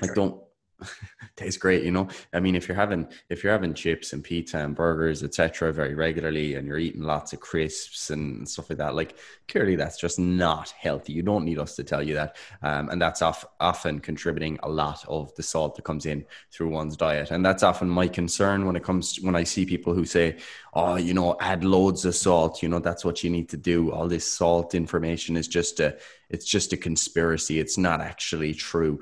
Like that might be the case for someone who's a very hard training individual, eats a really quote unquote clean diet. Like you said, they make an effort not to add any sauces. It's all whole foods.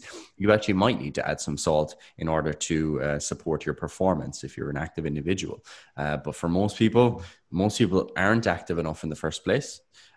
Most people consume lots of foods that are inherently very high in salt.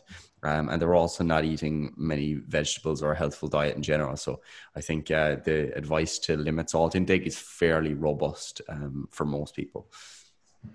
Dead right, Kerry. Right, next one. Body fat. It's inflammatory.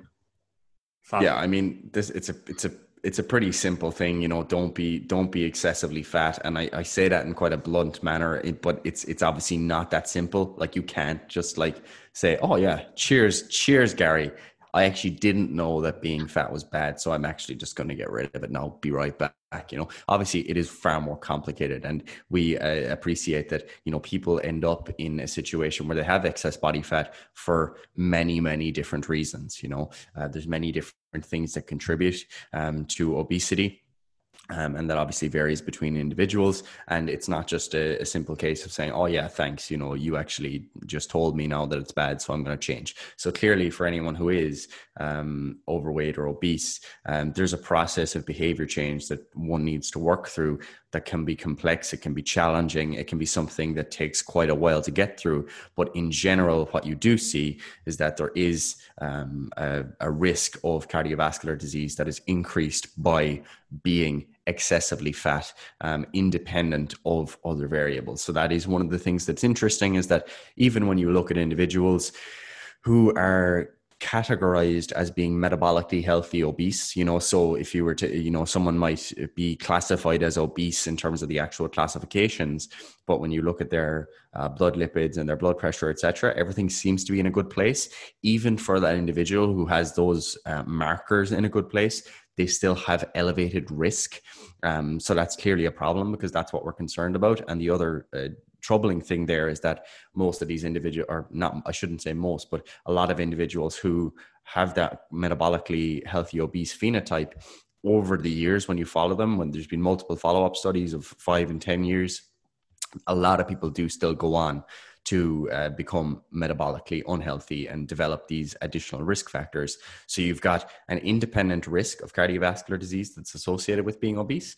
And then you've got an elevated risk of going on to develop other markers of ill metabolic health. And hence, overall, it would be wise to try and maintain healthy body composition. And in general, when you do see weight loss interventions, especially for blood pressure, you do see that weight loss does absolutely help. It can also help blood lipids as well. And more importantly than focusing on isolated surrogate markers, it reduces cardiovascular risk. So yeah, that's where we're at with the obesity discussion. And in terms of like body fat in general, like I think the other interesting thing is that it's not just about being like class 2, class 3 obesity for body fat to be a problem, because like one of the interesting things is that when you look at the kind of the lipid panels or lipoprotein profiles that are most of a problem for cardiovascular disease, the kind of typical one associated with like the metabolic syndrome or diabetes is that the most atherogenic, the one with the most atherogenic potential is low LDL, high triglycerides, and low, did I say low LDL? Sorry, high LDL, high triglycerides, and low HDL. And there's also some remodeling of the LDL particles where they're smaller and denser and more atherogenic. So basically, if you've got that sort of presentation, it's typically associated with diabetes and the metabolic syndrome. And that basically occurs most likely when you exceed some sort of personal fat threshold. And that's going to vary between individuals. And I think we discussed it with Alan, but we've definitely discussed it ourselves as well, where visceral body fat tissue is particularly a problem. So, I mean, you could be an individual and this is more probably associated with males in general, who have more central adiposity. So that kind of typical android male body fat distribution, where more body fat is around the midsection versus the limbs, whereas the more kind of gynoid female presentation would be more body fat in the lower body, for example, and around the breasts. So that's going to be a little bit more healthful. So it's not just about saying fat itself is bad. Yes, there are problems with body fat in and of itself, regardless of where it is, you could say, but that risk is further subclassified and stratified by where the body fat is stored. And if you've got lots of body fat that's around your liver and pancreas, for example, you might have body fat in those areas without even looking particularly overweight from the outside, or your BMI might be fine, but you could still have elevated cardiovascular risk purely because of where that is distributed. So yeah, that's why all of this comes together. Like, for example, a lot of those body fat distribution patterns can be associated with things like insulin resistance. So you could be someone who's exercising and doing other health behaviors that still reduce your risk. So it is about considering the whole picture. And I think that's important for people who are classified as obese, who have excess body fat, that, weight loss is not your only option, and that you can still engage in all of those other behaviors and improve your health. Because I think that's something that's overwhelmingly positive about people who are trying to promote messages related to promoting health at every size. Essentially, I don't agree with that, with the overall or everything that some of those people push, but I think in general, promoting the fact that health promoting behaviors can be weight neutral, I think that's a really positive message. Would you agree? 100% I'd agree. I also think it's fairly reckless when doctors go in and like someone is wondering about their heart disease risk and they just go, all right, step on that scales there. Oh yeah. Yeah. And it's just like lose weight and that's your only option. I think that is dumb. It's actually reckless. Like, as we were saying here, like, I'm like, I want to just present these things just to give you launching points for further, research your own self. We'll call it research. Further investigation yourself and be like, they said something about this. Maybe that's something that I should look into, rather than potentially looking into like, oh, all I hear is the saturated fat stuff, or all I hear because of the population that I'm in is the obesity or diabesity stuff. And it's like, there's other stuff you can do. Yeah, it might not be the magnitude of effect, or, the magnitude of effect of one of these other things might be small, but there are other things to be thinking of, and like you said, like, I'm not worried like too much if there is an individual that, we'll call them over fat, if there's an individual that is over fat and they are presenting and they're like, oh, I'm worried about my heart disease risk, and they exercise regularly, their overall diet pattern is, good, they have their, whatever, we'll say 10% as saturated fat, they're doing everything else, on point. I'm like, I'm not too worried about it. Like, yeah, we can start working on the obesity or the overfatness or whatever you want to call it. But it's not going to be the deciding factor for me. I'm like, I'd rather see someone with all these other things on point, rather than being like, oh, you just have 2% too much body fat for my liking, so we're going to really work on that, which also bears noting that there is also a range for this stuff, like you can be too low on body fat. Obviously that's just less likely than having too much body fat, but also, and it bears noting that you can be completely healthy, you can be completely jacked out of your mind, completely shredded, abs on show, and still get heart disease, 100%. So don't think just because the lad said body fat and inflammation seem to be linked, that means that because I have low body fat, I'm in a good place. That's not necessarily the correlation. It's like, yeah, it's potentially more likely. However, I know individuals that are in way better metabolic shape, and they are higher on the body fat range, however, I probably would be a proponent of at least managing body fatness so that it's in a range that does actually lead to long-term health for the individual, right? Because again, we have to caveat that with the individual. Mm-hmm. Perhaps for you, it's 25% and you're like, yeah, I actually feel great. My blood lipids are great. Over time, they seem to be actually improving, we're in a good place. My other health habits are squared away. I'm like, I'm not too worried then. If all the stuff that we can measure is on point and you're happy, you're not like, I actually hate myself and, I have all these fucking terrible body image disorders and whatever. I'm like I'm not too worried if we're in a good place with everything, However, if we're not in a good place with things, or things are trending in the wrong direction, then that probably is something that I would be looking at, assuming that we've already looked at all the other stuff, that we can look at. And you're like, all right, well, the only thing that we potentially have to work on now is body fatness. So we're going to have to work on doing something about that, either reducing calories, which is also a thing as well. It's not necessarily the body fatness that is the issue. It is potentially the higher calorie environment, along with a higher inflammatory environment, because body fat itself is inflammatory, so you're combining a few things, and that needs to be taken into account. Like if you have a higher body fat level and you are in a calorie deficit, you're dieting, it's like, well, that's potentially different than someone that is of a higher body fat level and eating in a caloric surplus over time. So the overall context does need to be taken into account.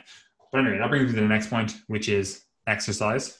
Exercise, while inflammatory itself, is ultimately anti-inflammatory. It allows you to deal with inflammation much better, which is great because, again, it lowers inflammation, but it also provides a situation where you can burn through, we'll call it energy in the blood.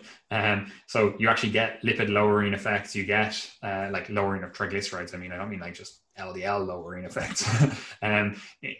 While you're doing it, you get lowered glucose, you get all that kind of stuff. You're basically providing some sort of sink for, all this stuff that's high in the blood, and because you're burning through it, it also helps with weight regulation. So that's obviously beneficial as well, as we just discussed. And related to this is obviously like increasing your muscle mass. Again, you've better blood glucose control, better blood lipids in general, again, depending on how you get to that point. Like obviously if you're fucking jacked out of your mind because you're on fucking 10 grams of tren, like that's obviously different than if you're just, you know, someone who has increased their muscle mass over time because they enjoy resistance training. So exercise, do, again, like we've discussed before, a combination of resistance training and cardiovascular training, and you're good to go with that stuff. Do you have anything else to say on the exercise component, Gary? Yeah, I mean, like exercise is it's just the chat really when it comes to cardiovascular health. I mean, there's so many levels to where exercise could potentially be beneficial. I think one of them that maybe goes unmeasured at times is that the act of exercising itself and becoming someone who exercises, like in the real world, it tends to be associated with people actually making dietary changes like without anything else going on, because as you exercise, you become ingrained in some sort of culture where, oh, right, like what other things can I do for my health? And even if someone doesn't even care about their health, often people end up making performance-based or body composition-based nutrition decisions when they start to exercise or train that also confer health benefits. So I think exercise is just something that everyone should try and engage in some sort. I think that from a health perspective, I think there's also a lot to be said for engaging in some sort of exercise that maybe it has some sort of group mentality where you're all trying to kind of get better together, and like maybe there's exchange of information related to health and nutrition, etc., or that it's maybe performance based where there's a very clear drive for you to keep coming back each week and do better and to change your nutrition to support that. But obviously that's kind of like a 10,000 foot view of like how exercise could be beneficial. Like overall, like I mean the cardiorespiratory fitness component itself in terms of having a higher VO2 max, that's something that's beneficial. The act of exercising itself and the contraction of the muscles, as you said, how that helps with basically teaches your muscles to act as a sink for blood glucose, super beneficial. And there's just so many different layers to how exercise could potentially help, even to the end of, like, as we said in one of the previous episodes, like if you're well trained, you have a good anaerobic fitness, then when you do eventually have a heart attack, if you do, that you could even have greater resistance to that purely by virtue of your fitness characteristics. That's something that'll probably be teased out more in future research, but it's just an interesting kind of point. And I think even further than that, the disability that is associated with having something like a stroke or heart attack or whatever, that's going to be reduced by virtue of the fact that you've been training all your life as well, you know? So, I mean, it's going to be, if you do end up having a heart attack and you're bedbound for a couple of weeks or whatever, then if you've got more muscle mass as a reserve, more of a physiological reserve of fitness, you're actually going to have a longer, higher quality of life, even if you do succumb to these events. So yeah, I think when it comes to exercise, looking at it purely in terms of its effect on blood pressure, which is really potent, by the way, or its effect on lipids or whatever, I think you actually fail to see all of the potential benefits that exercise could potentially have. You know, even in terms of like the liver fat discussion and the visceral adiposity, it seems like there's some evidence for, you know, exercise just being independently reducing that, regardless of kind of the rest of your body composition anyway. So yeah, there's a lot to it, but I mean, if you're listening to this podcast, like, you should be training, you know, 100%. Do some training. So what you're saying, Gary, is I need to get my resting heart rate down to sub 35 for health. Of course. Wonderful. I'll try get 27. I think that's a good mark. Anyway, we have just a few more just to touch on. These are just quick ones. Processed food, again, tends to be high in like nitrates, higher in sodium, and generally consumed in the context of a poorer diet. So yeah, I'm less likely to recommend processed foods. You know, that's not to say that processed foods are necessarily bad. You know, it's just I wouldn't make them the base of my diet. If you're going on a fucking hike and you're like, oh, I had some beef jerky and brought it with me, am I going to die now of heart disease? I'm like, that's just not an issue for me. You know, or if you're like, oh yeah, again, I went on a hike camping and, you know, had some sausages and, you know, some other processed meats and whatever. I'm like, it's just not a big deal for me. Right. However, if you're just like, yeah, I was actually just sat at home like I do every night, watching Netflix, and I had an entire steak of chorizo. I'm like, okay, well, we've actually got an issue here, you know. So Delicious though. processed meats, not generally something I would be like, yeah, let's get them in the diet. Processed foods in general, again, like we're talking, higher carbohydrate ones like sweets, candy, that kind of shit. Again, it's displacing other nutrients. Excuse me. And if it's not displacing other nutrients, it's a calorie surplus, which again leads to higher body fat, higher weight. We were talking about the sugar, all that stuff. So again, processed foods, I'm probably limiting them. I'm probably going to, a whole natural food based diet, real food, quote unquote, wherever possible. Again, that's not to say that all of these foods are bad. Like, again, like we could definitely say like cheese is processed food. We could definitely say that yogurt is processed food. Like there's so many things that are technically processed food, which we just don't categorize them. Like, people are like, oh, I eat only natural food, and they're eating butter. I'm like, this is processed, so again, it depends. I just probably wouldn't be eating a lot of processed foods. Do you have anything to add to that? No, I mean, pretty basic, Straightforward. Next one is just red meat. Obviously red meat has in general a bad rap when it comes to heart disease, and that's somewhat understandable and somewhat just misguided. Obviously red meat generally tends to, again, what we think of red meat generally tends to have higher saturated fat and iron as well. Two of these potentially can lead to increased, well, saturated fat does, but iron as well can lead to increased heart disease risk. So maybe it's not something that we want to be consuming lots of. However, that hurts my feelings as someone who is very patriotic to Ireland, because being anti-red meat inherently means that you're anti-cattle, and being anti-cattle is not just unpatriotic, it's actually anti-patriotic in Ireland, because we are a cattle farming nation, a pastoral society, as much as people in Dublin or Cork like to pretend it's not. If anything, we should be increasing the herd. But anyway, look, that's a complete utter discussion. But I probably wouldn't be consuming like only red meat. I definitely would be mixing, especially fish, in there, and maybe some poultry, maybe some other plant-based proteins, or again, like we can talk about it another time, but like doing something like veal, or things like veal is literally like 0% fucking saturated fat, and people are like, oh my god, red meat. It's like as if red meat is just one category of things, like I don't know, some people like to categorize veal like deer as not red meat somehow, even though it's definitely red meat.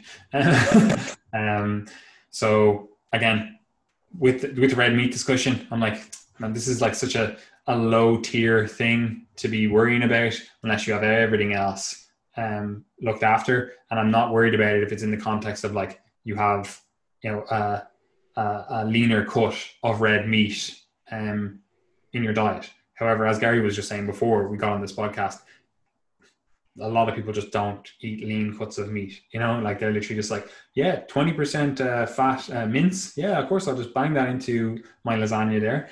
Or, it's like, a fatty cut of steak. Yeah, of course. And I'll eat the fat on the side of it as well, Yeah. And I'll cook it in butter because that's what we do, so by recommending lowering red meat, it inherently lowers the intake of saturated fat, and also generally tends to lead to a quote unquote better or healthful diet pattern, so I'm in a quandary here, Gary, in terms of suggesting we lower red meat intake, but also being inherently patriotic to my country. Yeah, like personally, like I'm a big like red meat fan, obviously, again, we're Irish.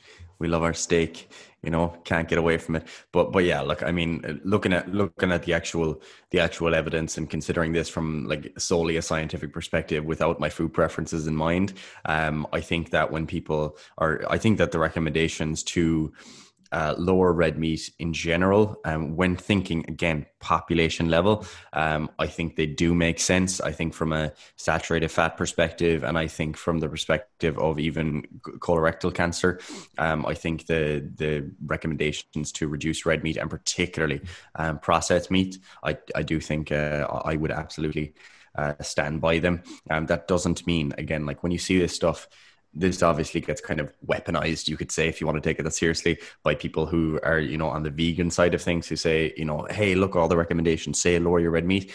It doesn't mean zero. And again, I think you have to keep the overall diet in context, because obviously we don't want to, I think a public health message to tell everyone to go vegan, I think that'd be reckless. Like, I don't think that is, that would be appropriate at all. And I think that when you look at the research on, for example, the effect of dietary protein on muscle mass and the avoidance of sarcopenia as someone ages, I think it's very difficult to begin to look at health through solely like an isolated lens of like reducing cardiovascular risk. I think you also have to consider what dietary factors actually lead to higher levels of muscle mass. And often there's actually a degree of conflict there between the dietary patterns that people consume to gain muscle and the dietary patterns that lead to cardiovascular health. So I think that's one of the difficult things about nutrition, is that you actually have to be willing to say, look, I'm going to wrestle with these few different things which don't neatly tie together, but appreciate that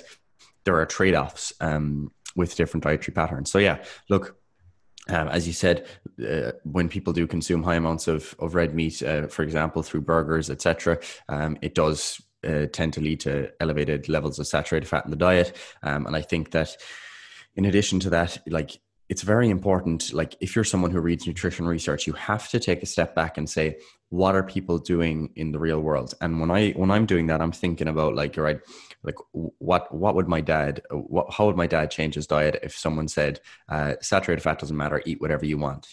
That gives permission then for the typical kind of, the typical Irish person in maybe their 40s, 50s, 60s to go back to just saying, oh, great, I can have my fry up in the morning with, cooked in butter on the toast, etc.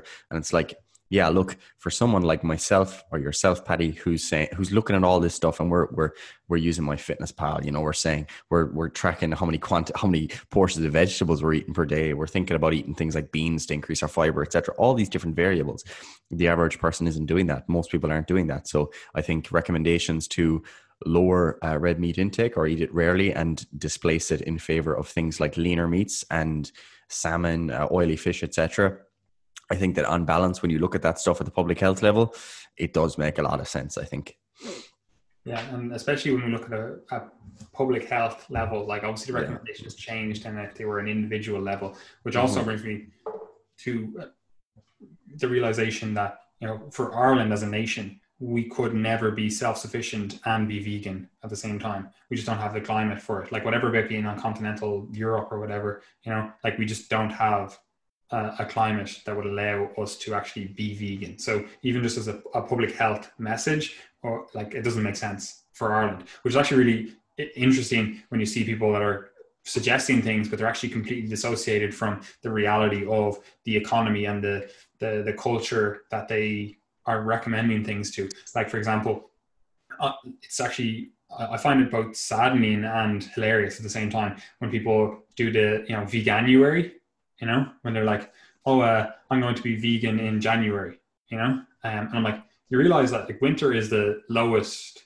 production point for all of these crops. It's like, you can't produce these crops in Ireland at this point. So they all have to be imported. So if you're doing this for like, the environment, I'm like, you are causing more harm than you are causing good, because we don't have the climate.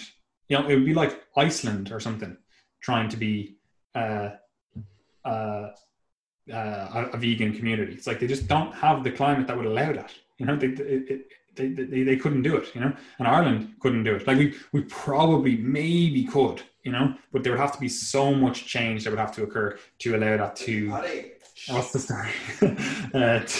to allow that to actually happen, So we have to keep that stuff in mind when we are actually doing a population-based recommendation. We have to take into account the actual economy, the actual culture, and the actual sustainability of what we're trying to suggest, you know. But anyway, that's a complete aside, and we only have two more things to just mention, which Gary already mentioned one of them, which is fish intake. And, you know, we should definitely be eating more fish, I reckon. Anyway, I think that's going to be something that would be associated with better health for a lot of individuals, especially individuals who just don't eat fish at all. You know, like Gary doesn't eat fish, he eats salmon, and he's like, oh, that's good enough. Like, literally, he's a child. You know, whenever you listen to Gary and he says, oh, your children for not eating your fruit and veg, like, just remember that the chap literally only eats salmon as his fish source. He's like, I don't like any of the other ones.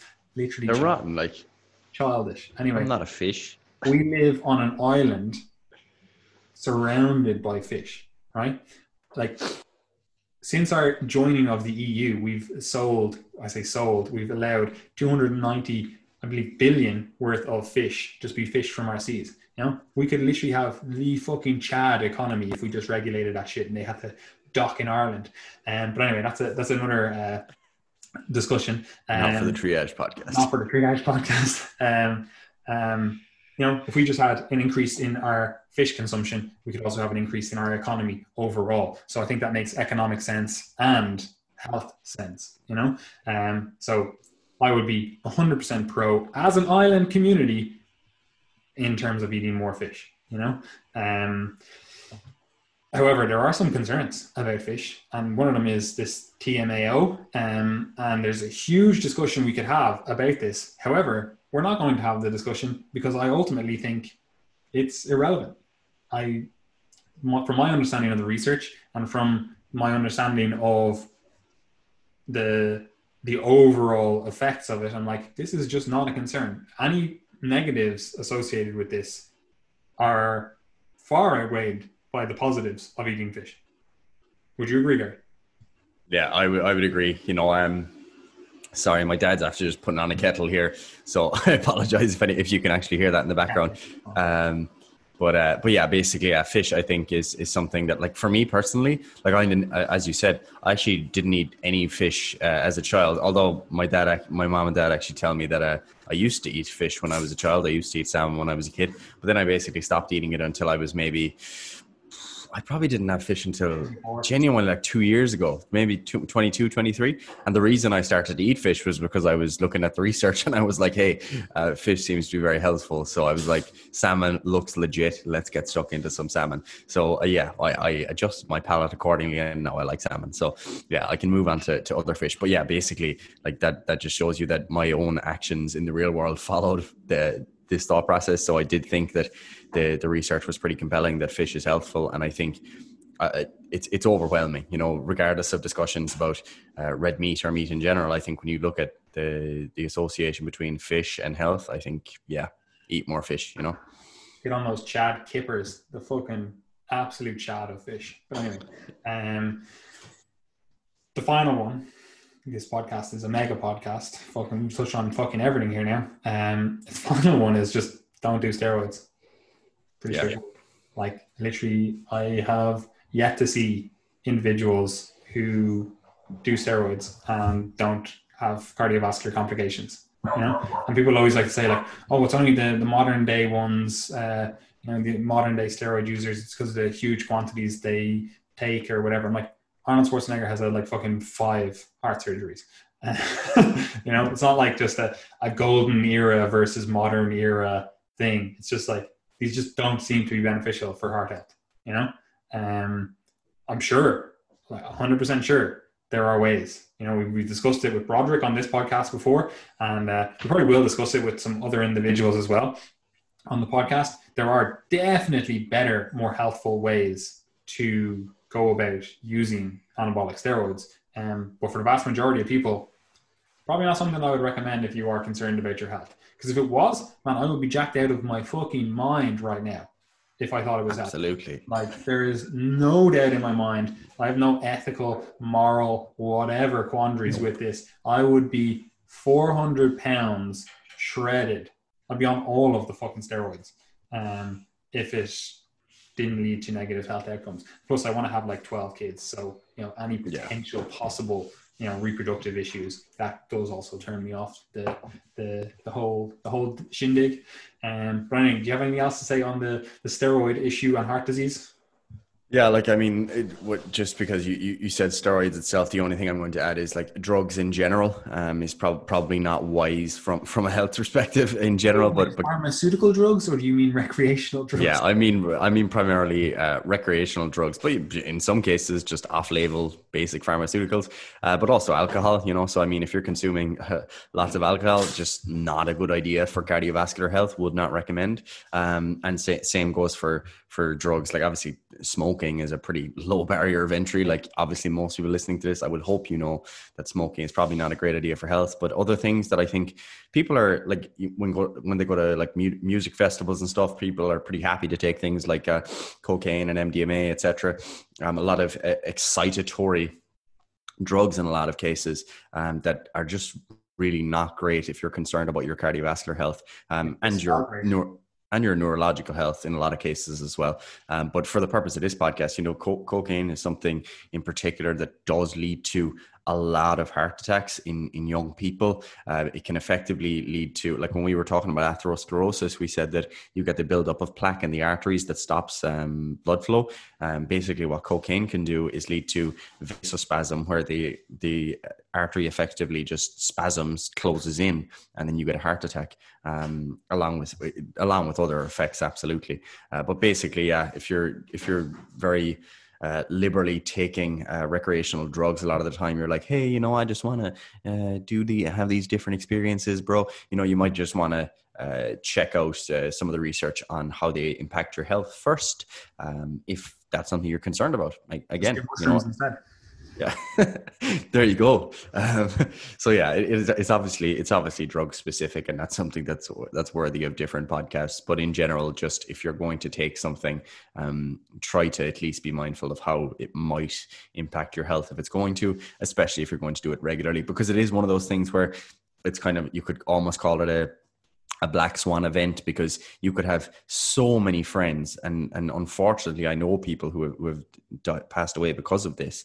You could have so many friends who always take these drugs, and it's like, hey, look, they're having a great time, and this is obviously what your parents tell you as a kid, not to take drugs. Like, everyone's having a great time, you've never seen anyone with a problem, but when there is a problem, it can just be death on the spot, and you could have been in perfectly good health, and unfortunately you're 20, 21 years old, and that's it, done, finito.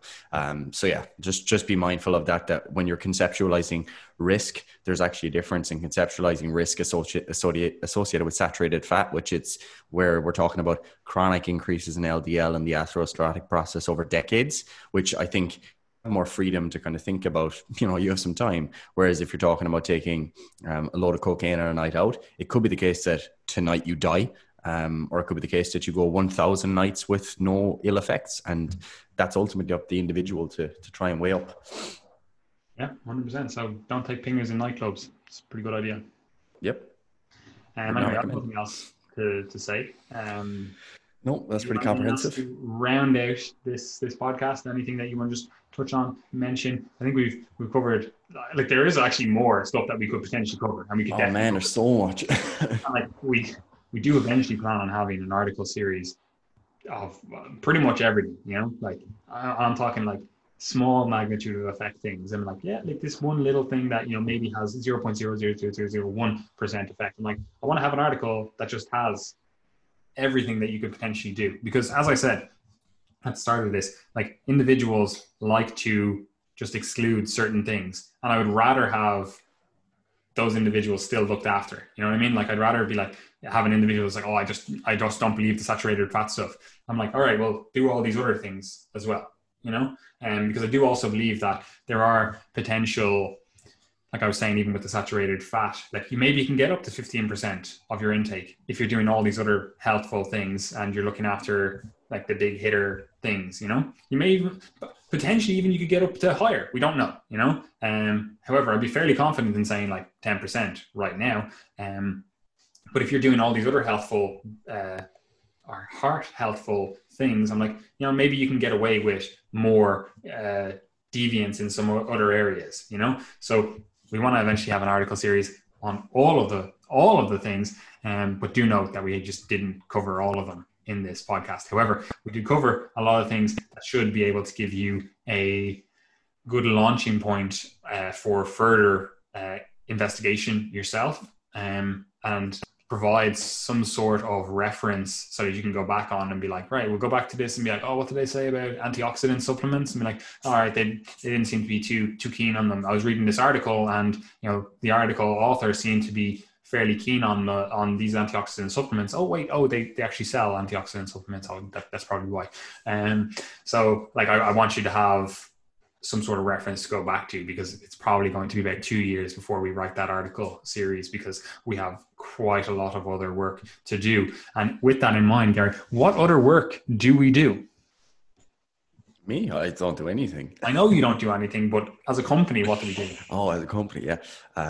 So yeah, guys, obviously, if you've been listening to the podcast for any period of time, you'll be aware that we have a newsletter. It's called the Triage Method Newsletter, and you can subscribe to that below in the description box, and then you'll receive lots of information that is exclusive to the newsletter and related to things like recommended resources from around the internet. So like a lot of the time on the podcast, we say, there's a lot more that could be discussed about this topic, or, there's studies related to this topic. That's where you find them. That's where we put them. We put them in the newsletter so that, and one of the things I've been trying to do, on a side note, one of the things I've been trying to do recently is think about what we've discussed in the podcast, or maybe what we've been writing about, and then maybe post a research paper or articles from other businesses on that topic so that you can kind of read more broadly on it.